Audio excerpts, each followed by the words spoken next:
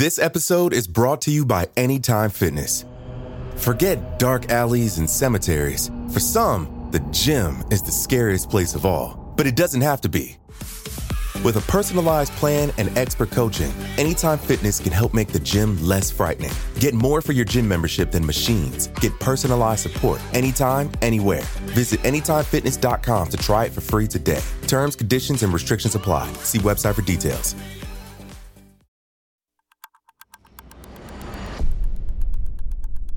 Today is Tuesday, February 23rd, 2021. On this day in 2002, Colombian presidential candidate Ingrid Betancourt was traveling to the demilitarized zone in San Vicente, Cajuan, with her campaign manager, Clara Rojas, when they were kidnapped by the guerrilla group known as FARC.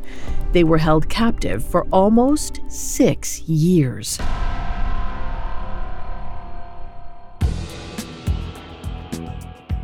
Welcome to Today in True Crime, a Spotify original from Parcast.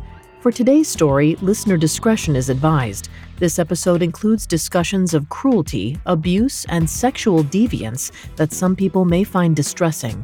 We advise extreme caution for children under 13. Today we're covering the kidnapping of Ingrid Betancourt and Clara Rojas. Let's go back to the skies above Colombia on February 23rd at around 7 a.m.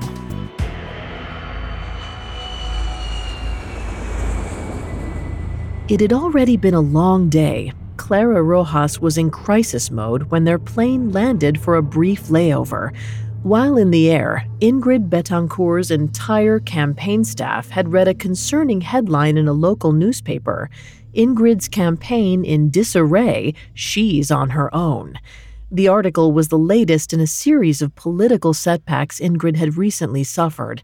Clara was already reeling from the week before when a number of her key campaign staff had resigned. During their layover, Clara arranged a last-minute press release while they sat in the VIP waiting room. They needed to project the image that Ingrid Betancourt wasn't alone and was gaining momentum as the May election drew closer. Ingrid had suggested the day before that Clara didn't have to join her on this trip. It was a risky one. Peace talks with FARC had recently dissolved, and the mayor of San Vicente del Cajuan wanted someone from his party to show the government had not forgotten them. Despite the danger, Ingrid agreed to go. Clara insisted on going too. Momentum was momentum, and she needed to be by Ingrid's side to show her support, both as a friend and a campaign manager. She would spend years regretting this decision. They arrived in Florencia just before 9 a.m. on the 23rd. The plan was to take a helicopter from there to San Vicente. The first Army helicopter arrived at 10 a.m., filled with soldiers and officials. It left ahead of them in preparation for the arrival of President Andrés Pastrana Arango, who was also scheduled to visit that day. This visit came as a surprise to Ingrid's team, who thought she would be the only politician visiting the area that day. The presidential plane arrived at around 11. According to Ingrid, the president saw them but didn't acknowledge them and just walked on by. Ingrid's entourage was at a loss. It was unclear whether they had authorization to proceed. All the military helicopters left, and none had space to take Ingrid's delegation. They had two choices: travel to San Vicente by land or give up and go home. The latter seemed too much like admitting defeat. The local Department of Security agents agreed to set them up with a pickup truck, but without any security personnel to join them. In the end, the car would only take 5 people: Ingrid, Clara, a driver, and 2 journalists who were covering the campaign. The lack of security mystified Clara and Ingrid, but they were unwilling to waste any more time arguing. Reassured by a promise that security would pick them up for their flight the next day, they set off. It was hot that afternoon. According to Rojas, it was 85 degrees in the shade. They encountered an army checkpoint fairly early and received word that there hadn't been any recent fighting in the area. They stopped in the town of Montañitas to refuel, and then the trouble began. Their kidnapping began without fanfare. A young man stepped out onto the road in front of them and waved for them to stop. He carried a rifle and wore a machete on his back. Within minutes, they were surrounded by armed men in uniforms. Suddenly, a loud explosion came from nearby, and one of the men standing nearby fell, blood running from a wound in his face. The guerrillas loaded him into the politician's truck, and the young man with the rifle climbed in as well. In the chaos, someone shouted to the driver to take the man to a hospital. Under the instructions of their new passengers, Ingrid's car sped off. 10 minutes later, they reached another checkpoint of sorts where the group was divided up and put onto different vehicles. Ingrid and Clara were set into the back of their own truck and taken deeper into the jungle. In all the shock and chaos, they were only just now realizing what had happened. They'd been swept up in guerrilla warfare and kidnapped. They would never make their appearance in San Vicente.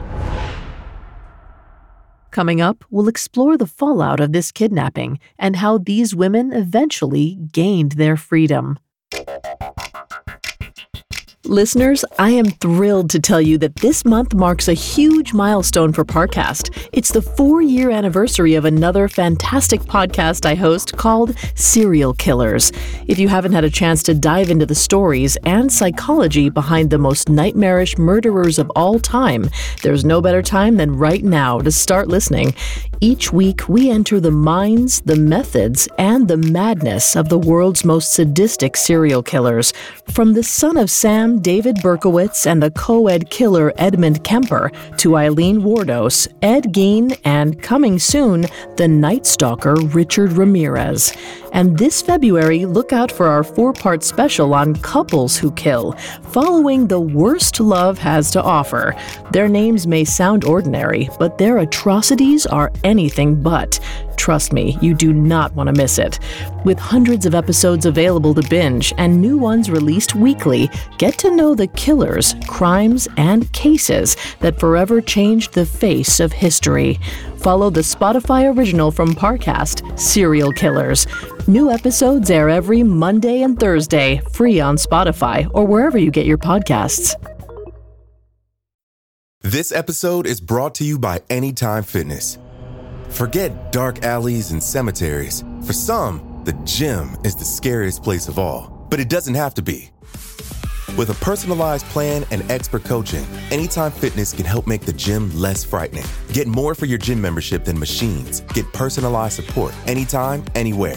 Visit AnytimeFitness.com to try it for free today. Terms, conditions, and restrictions apply. See website for details. Now, back to the story. On February 23, 2002, Ingrid Betancourt and her campaign manager, Clara Rojas, were both captured by guerrillas just outside of San Vicente del Cajuan.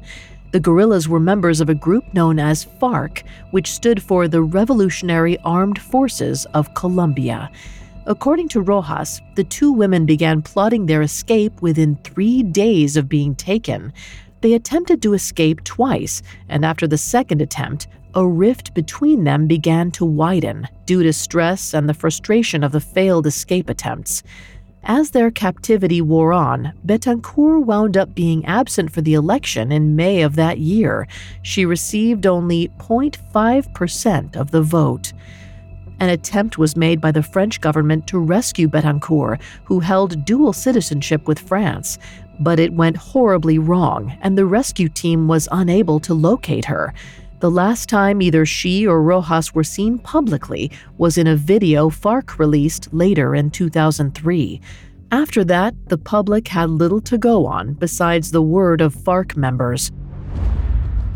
In 2006, a curious rumor reached the press about Rojas. She had apparently given birth to a son 3 years into her captivity, who she named Emmanuel. Details of the father are scarce, but the prevailing story is that Rojas had a consensual affair with one of her guards.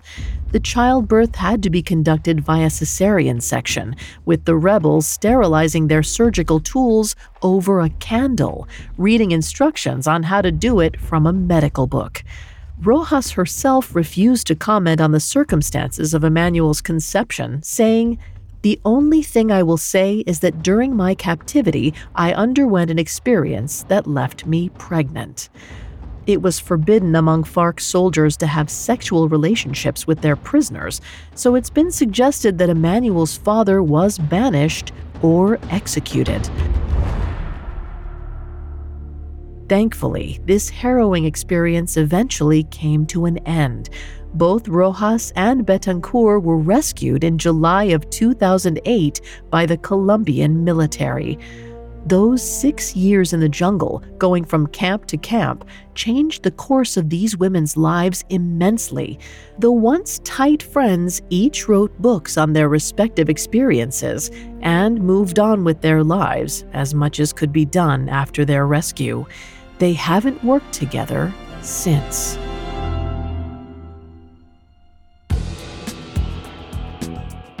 Thanks for listening to Today in True Crime. I'm Vanessa Richardson. For stories similar to this one, check out the Spotify original from Parcast, Hostage. Today in True Crime is a Spotify original from Parcast. You can find more episodes of Today in True Crime and all other Spotify originals from Parcast for free on Spotify. We'll be back with a brand new episode tomorrow in True Crime. Today in True Crime is a Spotify original from Parcast. It is executive produced by Max Cutler, sound designed by Juan Borda, with production assistance by Ron Shapiro, Carly Madden, and Bruce Kitovich. This episode of Today in True Crime was written by Robert Teamstra, with writing assistance by Alex Benedon and fact-checking by Cheyenne Lopez. I'm Vanessa Richardson.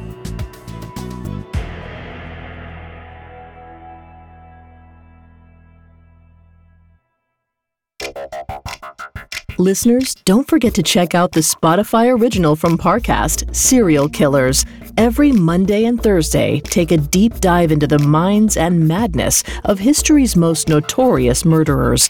You can binge hundreds of episodes, 4 years worth, and catch new episodes weekly.